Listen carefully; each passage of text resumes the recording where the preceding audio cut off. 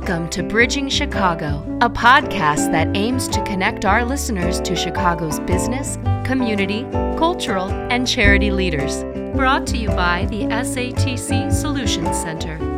You can connect with us on Instagram or Twitter, where our handle is @BridgingChicago. For more information, including our email, visit us online at satcsolutions.com. Be sure to rate and subscribe to Bridging Chicago on iTunes, Spotify, or wherever you listen to this podcast.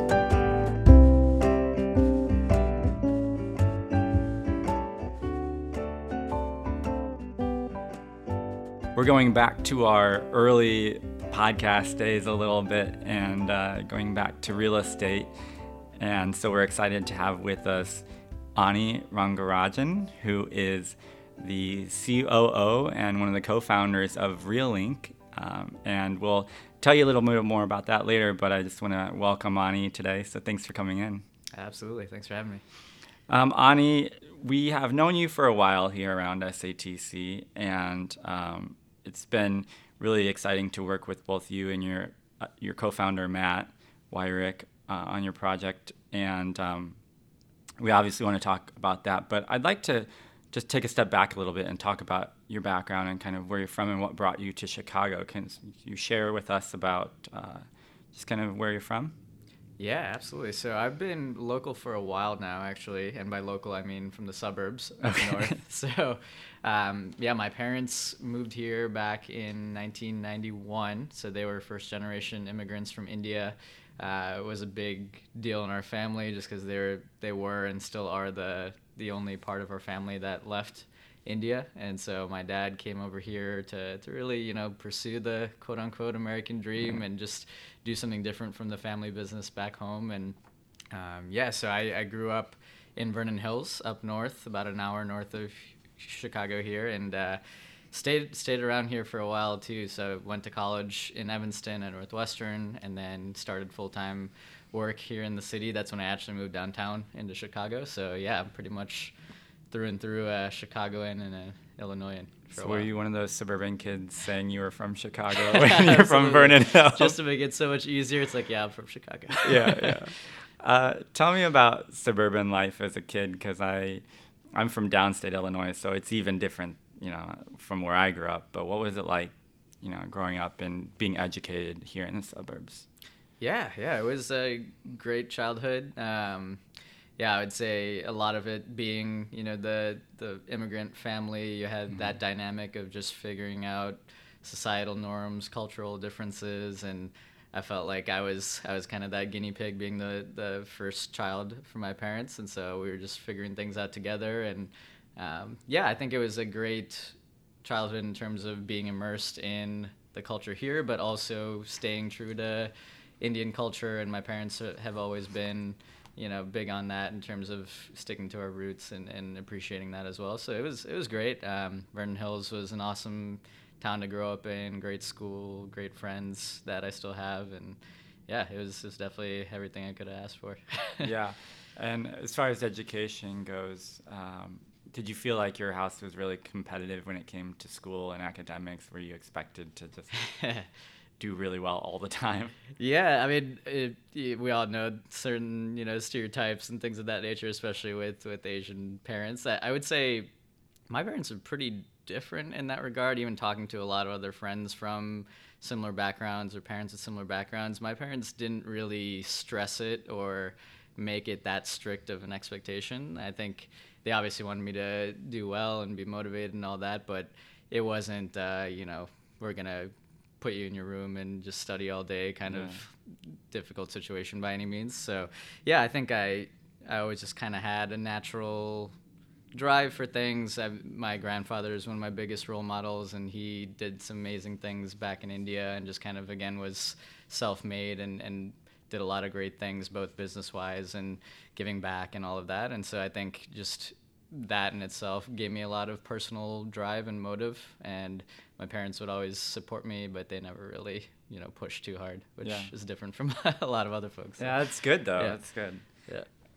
So why Northwestern? I mean, a lot of people want to go far away for school, and as did I. Yeah, so I had my heart set on going out west for college, for undergrad. Oh, okay. And it was a pretty last minute change. I'll go on the podcast and say I'm a total mama's boy. And so had all the paperwork, everything set to go out to California. And then my mom just guilt tripped me hardcore. It was like, you have your whole life to go wherever you want. You can go to California later, but stick around for another 4 years, and there are great schools around here. And so that was, in all honesty, the biggest driver of it. And but as I started to go on campus at Northwestern and got to know people and talk to people who graduated, it obviously is a great school and a lot of awesome opportunities that come from it. And so I stuck around, and E-Town was my home for 4 years. She's smart, because not only did she keep you here for school, but you're still here. So. Yeah, exactly. She knew what she was doing. She was playing the long game. Yeah. Right. Yeah. It's the long con there. And so I saw you studied economics and some engineering stuff, which is always like not at all what I studied. So I'm always like, when I see engineering, it's like, okay, well, you're in that field. What made you decide to study that at Northwestern? Yeah, I mean, that was a classic, I have no idea what I want to do. And my dad was an industrial engineer. So he was, of course, had the bias push on that, and just talked about different opportunities and kind of the career trajectory from him doing that. And so, it was your classic college kid entering school, not knowing exactly what he or she wants to do. And it's like, all right, well, I'll start here and see where it goes. But I knew I didn't want to do anything science related, which was another interesting thing, because most engineering, of course, is pretty heavy on science. And so that's what further kind of pushed me towards industrial, just because it's math heavy and process heavy and all of that, but not science really. And so I don't have a great answer, don't have like a passionate reason of why I started in industrial engineering, but in hindsight, I'm really glad that I did, because I frankly didn't know about all of the different business overlap and kind of outcomes that are related to industrial engineering. And so it really kind of did open me up into where I am now in that way. Yeah, and I'm always interested when people talk about, how they decided to study what they did, or even when they changed majors, how they came about that. Because what I was thinking about, you have to take all these certain required classes, and you're like, why do I have to take these, these humanities classes when you're in the sciences or in engineering, and you're like, I don't need these. But then you do kind of see how, some of these do overlap, and maybe you take a little bit from it, maybe not a whole lot, but I think you can generally learn a little bit from each thing. Absolutely. Yeah, and I think this goes for most folks, right, is you don't really take away the core content of what you learned in your major, minors, things like that after college, but it's more, like you said, the ways of thinking or different types of thinking, being able to problem solve in different environments. That's the stuff that I felt was beneficial. And then when you get into really nitty-gritty industrial engineering stuff, I of course haven't done anything of that nature in many years. So yeah. Well, let's talk about life after school, because after you graduated from Northwestern and you have your degree in engineering and you're ready to go out there and face the world, what was life like for you then? How did you go about getting your first job then afterwards? Yeah, definitely. I was fortunate in that regard in many ways. I had a couple internships freshman and sophomore year of undergrad, and then my junior year internship was with Accenture, management consulting company, which is where I ended up working as my first full-time job. Okay. So I had a great experience there my junior year, and more than anything, it was the people that sold me, right? It's all about that culture, especially I think as a first job coming out of college. You want to find people that you enjoy to get your feet wet and get immersed. And so, I stayed in touch with that team for my internship, and then I interviewed again and ended up at Accenture full-time as my first job. So the consulting life is an interesting one. It sure is. Were you traveling a lot then? Yeah, a decent amount. Not as much as some of my peers. I did have a couple local projects, so I didn't travel, do the Monday to Thursday, flying grind as much as some other folks. But I did have a few projects that were taking me coast to coast and all around. So it was, yeah, like you said, it's not for everyone. There are a lot of benefits, I'd say, in terms of being able to just see a lot of things quickly, different businesses, different types of challenges that are similar between a small company and a big one, even though it's the same issue. So you get to really get a crash course on, I think, learning about all of these different business elements. But yeah, it's a grind that wears people out. And some people love it. Some people thrive on, their statuses and hotel points and all that. But right. It also takes a toll on you. Yeah. And so what did you learn about yourself during that time as far as being not just a good employee, but also being a good friend or a good, having those relationships outside of work too? How were you able to keep those, and what did you learn about yourself in that time?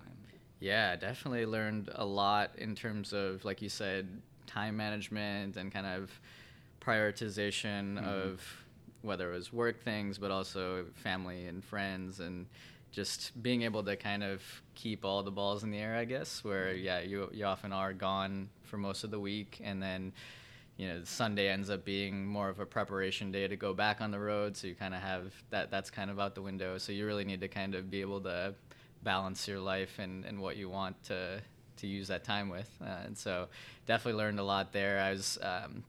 I met my now wife in undergrad, and I'd say that was definitely a learning period for us too, of obviously being in a relationship and trying to balance that with a demanding travel life. So yeah, it was definitely some bumps along the way, but it was a good learning period for sure.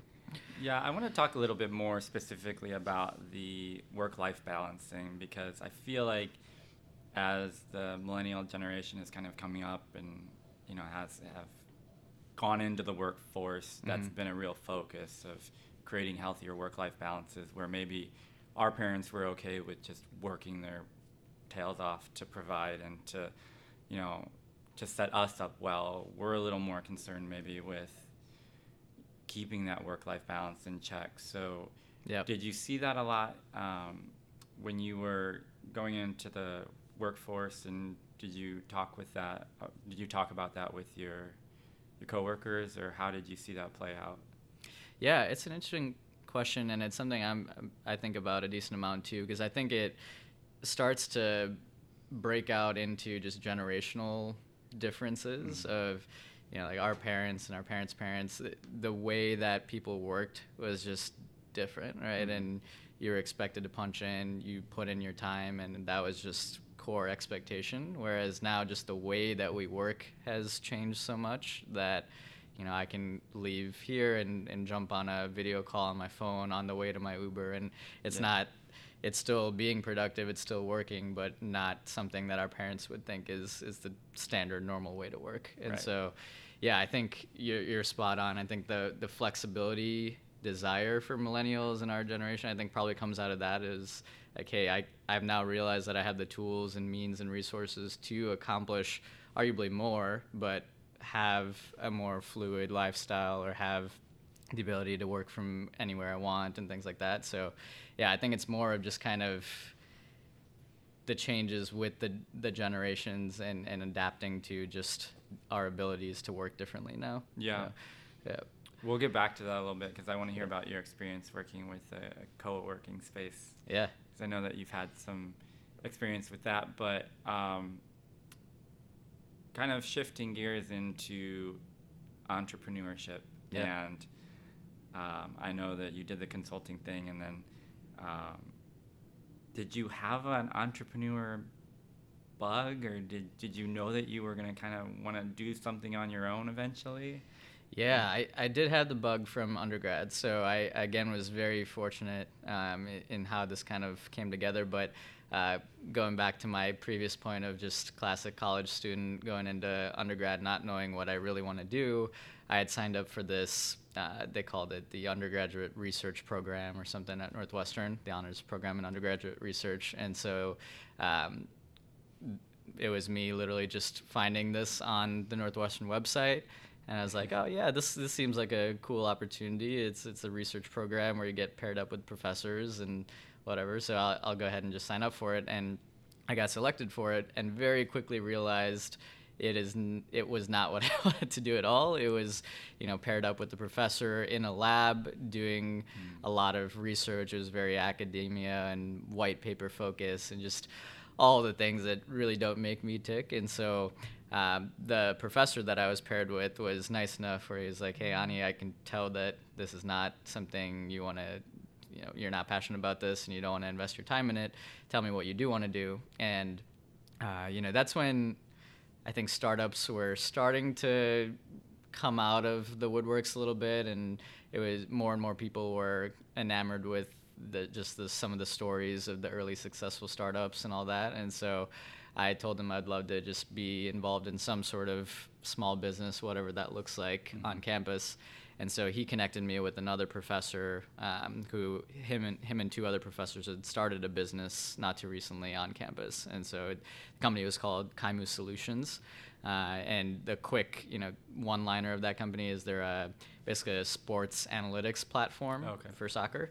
And so I got paired on that team as basically my research project in lieu of that. And so that was my first real just in the trenches experience. I, of course, wasn't doing that much meaningful work being a lowly freshman, but I at least got exposed to that sort of environment and the conversations they were having, the decisions they were making, and that was my first just fly on the wall. I feel like I could get really excited about something like this, and so that was kind of what I carried with me through college, and then even when I started at Accenture, I personally always felt like the Accenture experience was going to be a stepping stone for me. I wasn't going to be a lifer at that company, but it would allow me to then hopefully one day pursue a startup or be a part of a startup in some way. So, yeah. So what was it about the characters or the traits of these guys that you got to work with that you saw that you were like, oh, I could do that, I could be that person, or I kind of have some of these similar characteristics in myself, I can see that in me, that you think is important for entrepreneurs or for people who kind of want to blaze a different sort of trail? Mm-hmm. Yeah, I mean, one of the first traits that comes to mind is just the need for problem solving, and just constantly thinking out of the box. Like every day at a startup, right, is really not monotonous or the same in any way. There are new challenges, there are new fire drills, and it just allows, I think it allows you to constantly just be thinking about how I can push things forward, how can I find better solutions to things. That's what really compelled me. Even school-wise, I did well in school, but I never enjoyed the way that we would just cram for tests and then do the tests, and then it's kind of rinse and repeat. And so it was just kind of a real world way where it's constantly moving. It's moving at such a fast pace, and you're really forced to just find solutions, find new ways of approaching things to move the ship forward. So I think just overall the energy of that environment where there's no bad idea, let's work as a team and collaborate to figure out how we're going to take this thing to the next level. Whereas at some corporate jobs or at big companies, I feel like you can end up feeling like you're a cog in this huge system, and even though you're putting in the work, you're putting in the hours, you may not feel like you're creating as big of an impact as you personally know you can. And so, I think that's kind of the beauty and the curse of a startup is it, especially in the early days, it's all you. The buck stops with you. So the highs are high, the lows are low, and you kind of have the full control over where that goes. So kind of starts and stops with you. Exactly. Yeah. So tell me about how Reallink came to be a thing. I know that you and Matt Wyrick, who is also a friend of ours here at SATC, started this, but tell me how this came to be. Yeah, so I met my co-founder Matt at Accenture. So we were both based out of the Chicago office here for our first jobs at Accenture, and actually didn't have any projects with him or anything, but Accenture has basically a first year cohort weekend that they do where they bring everyone together in St. Charles, and it's just kind of a crash course training event and a way to meet all of the other new hires. And so that's how I met Matt, and It was interesting because, again, we didn't have that much interaction in those early days, week to week or month to month. We'd basically see each other at Accenture happy hours and company events like that.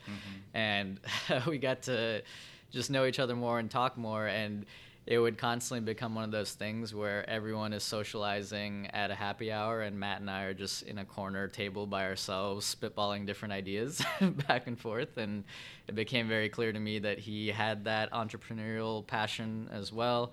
He had done house flipping and things like that at an early age, and so he got that taste of it that way too. And we both were kind of in the same wavelength in terms of wanting to pursue something, post Accenture sooner than later.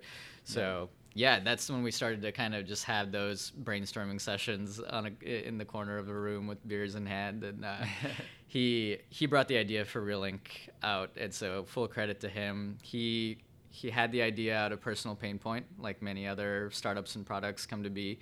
So when he was moving from Indiana to Chicago to start at Accenture, he had to find an apartment right in Chicago, and so he spent about seven weekends in a row. He was still a senior at that point at Purdue, and he would basically spend every weekend driving from Indiana to Chicago and then just booking the whole weekend full of back-to-back showings so that he could fit as many in and see the properties. And not only was he spending all that time and money with shuttling back and forth, but the other interesting piece of feedback that he brought out was within the first 5 minutes or so of doing a showing with the agent, he would find something that he didn't see online. It wasn't captured on the photos, it wasn't in the description, but something came up in that experience, in that tour, where it's like, gosh, if I knew about this would have been a deal breaker. Yeah. I would have saved my time, I would have saved the agent's time.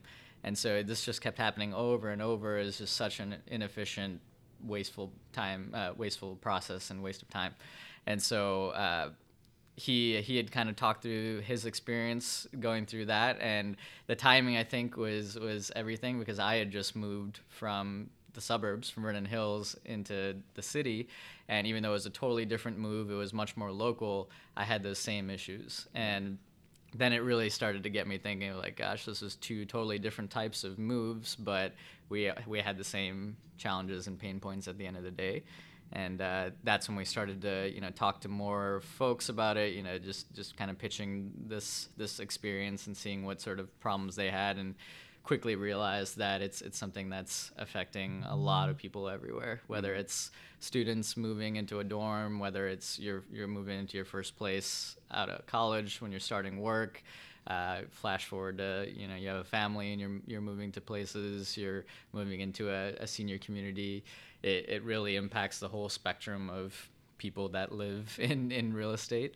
And it's something that, impacts people anywhere they are, whether it's here, London, Australia, you name it. So yeah, we just got to talking and realized more and more that it was a big problem in terms of just overall transparency online. And we thought we could solve for that. So it's one of the more stressful things that people will do, I think, is to find a place and then move there. Yeah.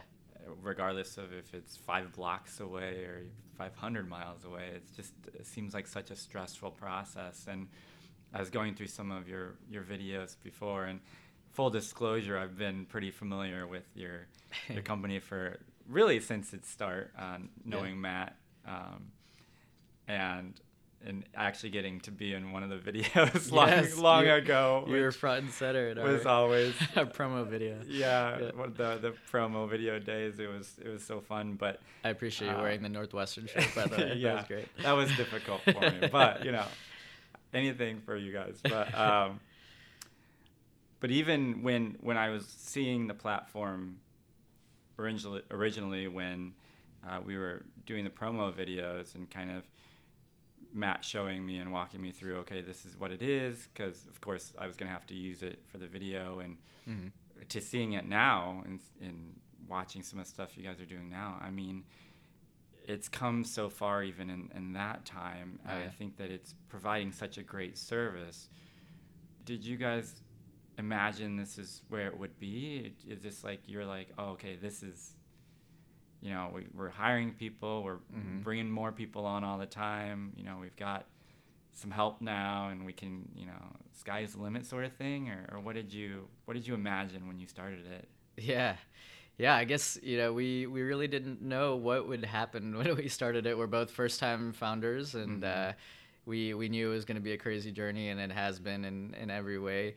I think, to your question of, is it what you initially set out for it to be, and is it what you expected? I'd say the product and the platform has evolved in ways that we had never thought of or imagined at the outset.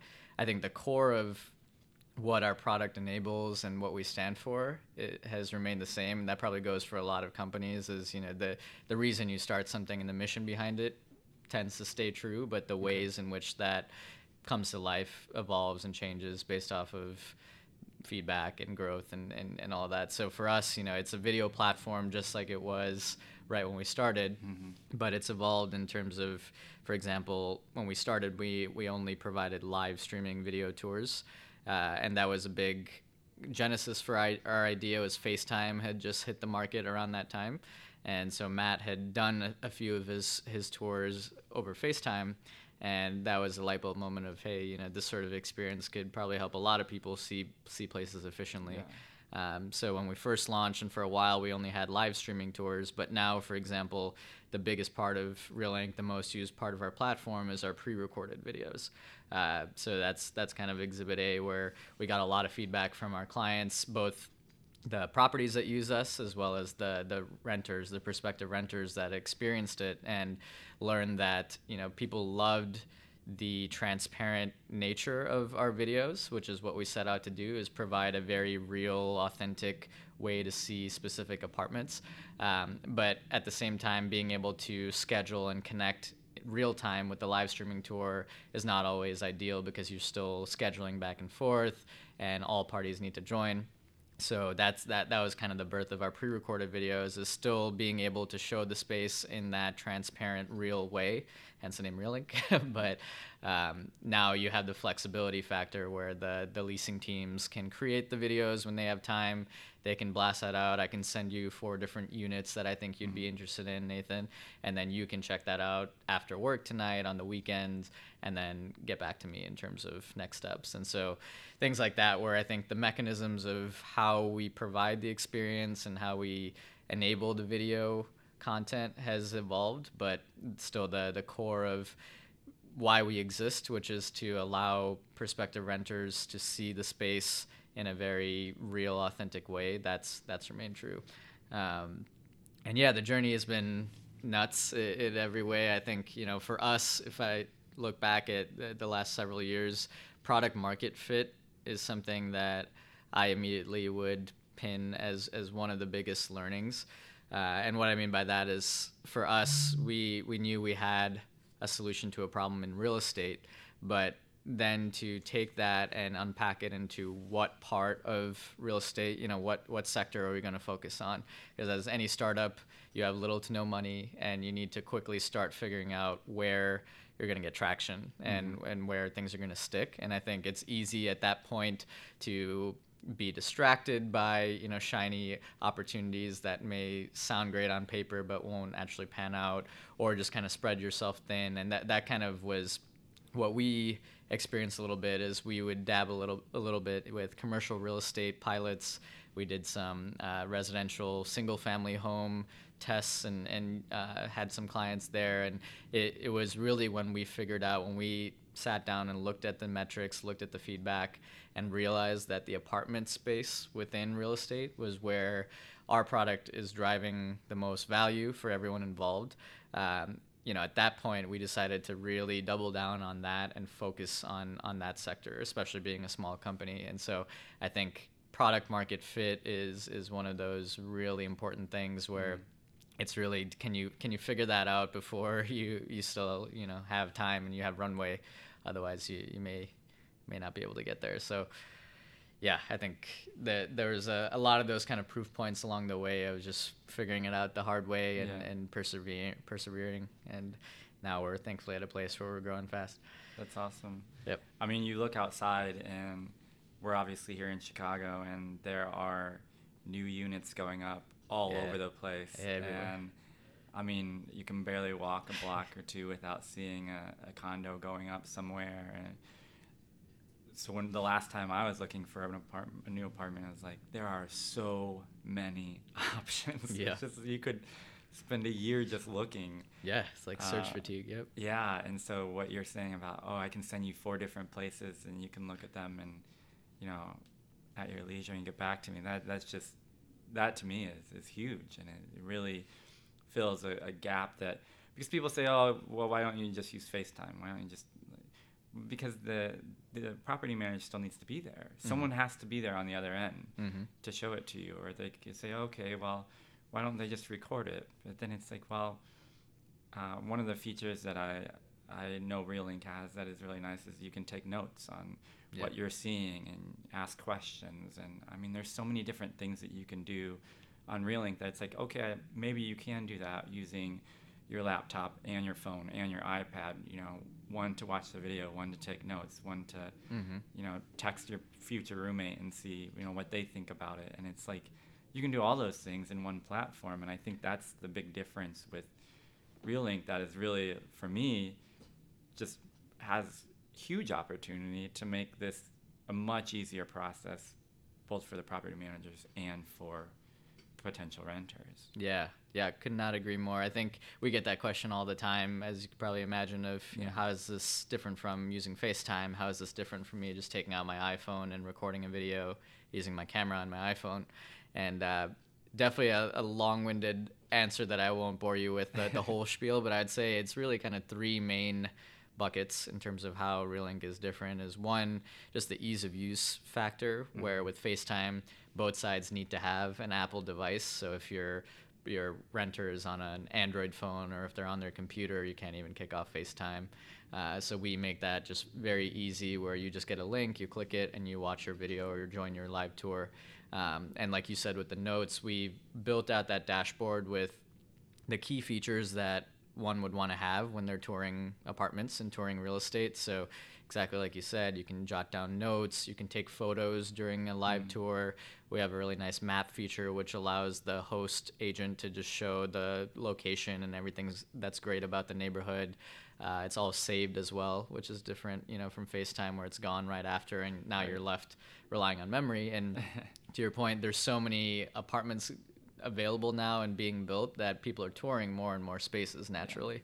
So you end up more and more confused. It's like, oh gosh, what did I see there? And now we have to go do another showing. And so all of that's just adding to the inefficiency. So we wanted to create an experience that's catered to what you want to have during that. And then I think the third piece of our company and product evolution that I'm really personally excited about, being our head of product, is all of the data and tracking and all of the insights that we do and can provide moving forward. So even today, for example, leasing teams, when they use Reelink, if we go back to that example of me sending you 4 unit videos on Reelink, I, as the leasing agent, will actually know when you're watching specific videos and what you're engaging with. So I know it sounds a little stalkerish, but at the end of the day, it's been very beneficial, because now when that person follows up with you, instead of just a generic, hey, Nathan, I'm checking in, wanted to see if you still wanted to lease with us, now I can follow up with you at the right time and have a focused conversation and say, hey, Nathan, I saw you looked at unit 2405 and you watched it a few times today. Do you have any questions about it? Do you want to chat more about it? So again, it just allows them to use that insight to make their process more efficient. And there's a lot more. That's just the tip of the iceberg for us with the data. We want to be able to capture more consumer sentiment during the live tours and during the videos. So picture, as you're watching that, you could quickly say, hey, I love this kitchen, or this bathroom is really a letdown. I'm not going to lease here solely because of that. Yeah. So being able to capture that sort of feedback from prospects as they're touring is a huge untapped opportunity. Yeah. Let's talk a moment about your sort of relationship with Matt, your co-founder, and sort of, because my guy, I know the both of you, and you're pretty different. Matt grew up in Indiana, and you grew up here in Illinois, which the two states may be very similar, but in Chicago it's pretty different. Yeah. So, I mean, you seem pretty different, but you seem to work together very well as well. Mm-hmm. So, What is it about your relationship with Matt that makes this work, and what was it like? How has that progressed, I guess, since the beginning? Yeah, I think you're spot on. We're definitely a yin and yang kind of team, very different personalities, and I think it constantly is to our benefit in terms of just balancing each other out, and whether it's how we respond to a certain business scenario or outcome, or just picking each other's brains on ideas. It's great to have someone that thinks differently and operates a little differently, has a different personality. I think it just brings more to the table to be able to make the best decisions and outcomes possible. So yeah, we've definitely rocked with that sort of flow, and I've obviously gotten to know Matt really well. I think him being in Chicago when we started the business was pivotal in terms of the relationship we have today, because he's obviously now living in Indiana. And even though I don't get to see him in person nearly as much, I think we are, one, just in constant communication every single day, whether it's video calls, phone calls, all of that. But I think more than anything, having that time that we had in Chicago together in the early stages, when we again we're wondering what's going on half the time, like, gosh, is this something that we still want to keep doing? Having those intimate experiences with someone like that, shoulder to shoulder, it just goes so far to build a very strong foundation of relationship. So yeah, I think just knowing that he's always there, whether it's physically further apart, but he's there for me to lean on, and vice versa is everything. It's crazy to think that two guys can start a company and continue a company from hundreds of miles away, and it works so well. Yeah, it's again kind of like we were talking about earlier, just that shifting mold of business and how businesses are operated today. Our team, even though we're small, we're about 10 people right now. That's spread out between Ukraine, Indianapolis, Chicago, Virginia. So we're dispersed already, even though we're a small team, and that's probably going to stay the case as we grow.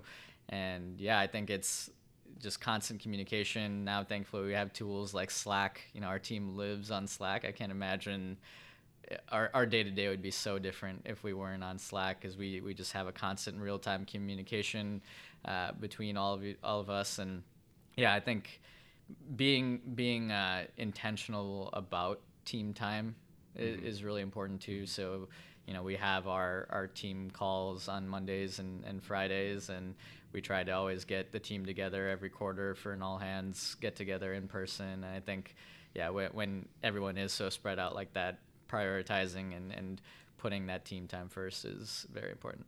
Yeah. I want to talk quickly about your experience with co-working spaces, because I know that Real-Link has utilized them, and I'm going to start that again. Sorry. No, you're good. I just didn't know if it was Yeah. So, I do want to talk quickly about your experience with co-working space, because I know that you guys have utilized that, and it's something, they're popping up all over the place. They're being used a lot more, and yet they're always in the headlines for various reasons. So what has your experience been like, and just how has that changed? Yeah. I've really enjoyed our co-working experiences thus far.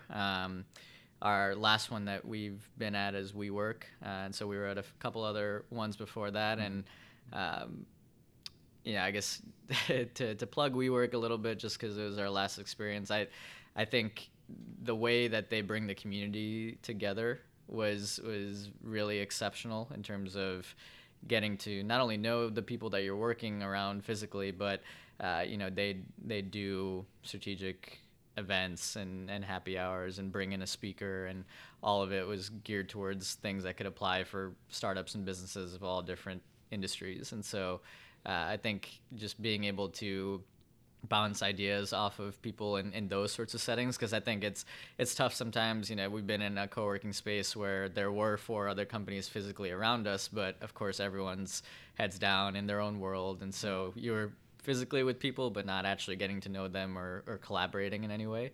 But I think having those sorts of events where now you naturally start to get to know each other and hear about each other's businesses and what's going on in each other's worlds, and that's when I think you start to benefit from the group and the groupthink. So Yeah, it's been good. I think especially for the young startups who are just getting going, of course, leasing office space is a huge expense that you probably can't afford or don't want to pay for. And so it's a way to start building more grassroots, and a lot of the spaces allow that sort of flexibility where you can start with literally just an open desk, so a membership, and you just walk in and out. You don't have a dedicated office or anything, and as you start to grow, your space can grow with you. So I think 10 years ago, for example, people would rent and lease a space with the anticipation of adding X amount of people and things like that. And then, of course, you're kind of putting more pressure on yourself at that point to fill out the room.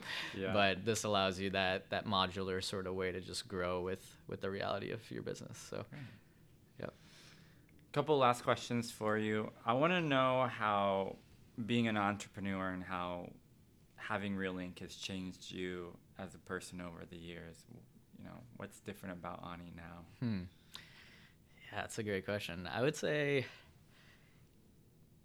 one, it's been incredibly humbling in terms of just knowing what we can accomplish with as little resources as possible. It's forced us to constantly think creatively and find out-of-the-box scrappy solutions to things, where I think, again, from a bigger company experience, you do have a lot of those resources, and you have a lot of the systems and processes, which is not saying is a bad thing, but you kind of fall into a certain flow and a certain workflow. But yeah, I think just that ability to now constantly be thinking about how can we accomplish the most with the least, that mindset has been 100% because of the Reallink startup journey. And yeah, I think it's really just allowed me to start to think about how people drive any sort of initiative forward. I think it's a common theme we hear a lot is no matter what you're doing, it usually ends up boiling down to the people. And as owners of the business, as founders, we're now starting to think about how do we put the right people in place? How do we craft these teams so that we can have a very unified culture and everyone's marching towards the same goal? I think at the end of the day, people are everything in terms of a successful outcome, whether it's hosting a dinner party, throwing a fundraiser, or building a business. It's all about the people that make that happen. So, I think it's really allowed me to kind of take that step back and think about how every individual and every team impacts the greater goal. Yeah, that's awesome. Yep.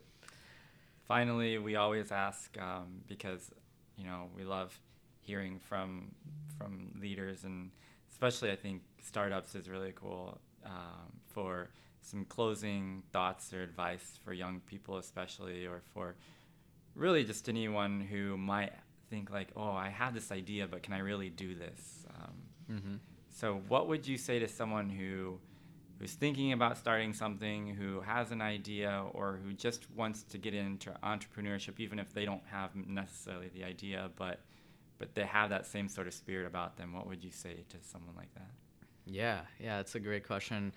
I'd say a few things come to mind. First and foremost, I would say jump in. I think we can kind of paralyze ourselves thinking about all the pros and cons and risk factors and all that, and it makes complete sense rationally when you think about it that way. But again, starting something new, whether it's a startup or anything, it's innately very risky, and it's very unknown. And so I think it's easy to kind of get caught up in the potential constraints or drawbacks or pitfalls. But I'd say just jump in and do it incrementally. So I think you can, especially nowadays with, again, the tools and resources we have, you can start to put together the pieces of a business even while staying full-time at whatever you're currently doing, and start to do a lot of things to just start vetting the opportunity, whether it's getting feedback from people, whether it's creating a very basic minimal viable product, an MVP, and getting your friends and family to use it. Just little incremental steps in those ways where you can start to get more confidence, and essentially what you're doing for yourself And eventually for investors is you're de-risking that, and you're proving that, okay, this is something worth spending more time on. This is something that's worth investing money in. And so, yeah, I think that'd be one thing, is just jump in, get started in some way, and just keep making those incremental moves forward. Secondly, I would say ask for help. Looking back at our journey, I think one of the most surprising things for me that I didn't really think about going into it is how willing people are to help. We had so many coffee meetings and just 30-minute meetings with people that have been there, done that, and clearly were super busy, probably didn't have time in their schedule for us, but they made time for us because we just took the step of saying, hey, I love what you're doing, would love to just pick your brain over a coffee. And I think I was just so surprised that regardless of how high profile or how busy someone was, they were willing to offer that time, and it was always so valuable, even if it wasn't the knowledge or feedback that I went into the meeting thinking about. I would come out with some nugget. I would come out with something super valuable that I would carry with me. So I'd say just ask for help and just bounce your ideas off as many people as you can, because I think you'd be surprised with how generous and willing people are with their time. Yeah. And then the third thing is perseverance. I think startup life is just it's invariably going to get rough. You're gonna have times where you're just questioning everything. I think, again, in those situations, having a co-founder, having a team is so crucial. So I would highly recommend, jumping into an endeavor with someone else. But yeah, just persevering, knowing that you started this for a good reason, and battling through the lows, is a key part of that, because once you figure things out, which you inevitably will, then, you're going to start to see the path open up. Yeah, that's great. Well, Ani, I want to thank you for being here today. I know, as you mentioned, time is our greatest resource, and so we appreciate you giving yours. We also appreciate our listeners, so thank you for listening. We do want to let them know where to find RealLink, so how can they connect with you guys? Yeah, you can catch us online on our website, which is reallink.com. So that's RealYNC.com. You can shout out to us on social media, Facebook, Twitter, Instagram, you name it, and we'd love to chat with you. It's handle RealLink on all those. Yes, it's at RealLink app. Great. Yeah. All right. Thanks again, Ani. Thanks for listening to this episode of Bridging Chicago, as produced by the SATC Solutions Center. Nothing contained in this podcast shall constitute financial, investment, legal, and/or professional advice. No professional relationship of any kind is created between you and the podcast host or guest. You are urged to speak with your financial, investment, or legal advisors before making any investment or legal decisions. Furthermore, the opinions expressed in this podcast are not necessarily the opinions of SATC Solutions Center, SATC Law, or any of its employees. This podcast is created by the hosts and guests' individual capacities. All opinions on this podcast are or have been rendered based on specific facts, under certain conditions, and are subject to certain assumptions, and may not and should not be used or relied upon for any other purpose, including but not limited to, or use in or in connection with any investment purposes or legal proceeding.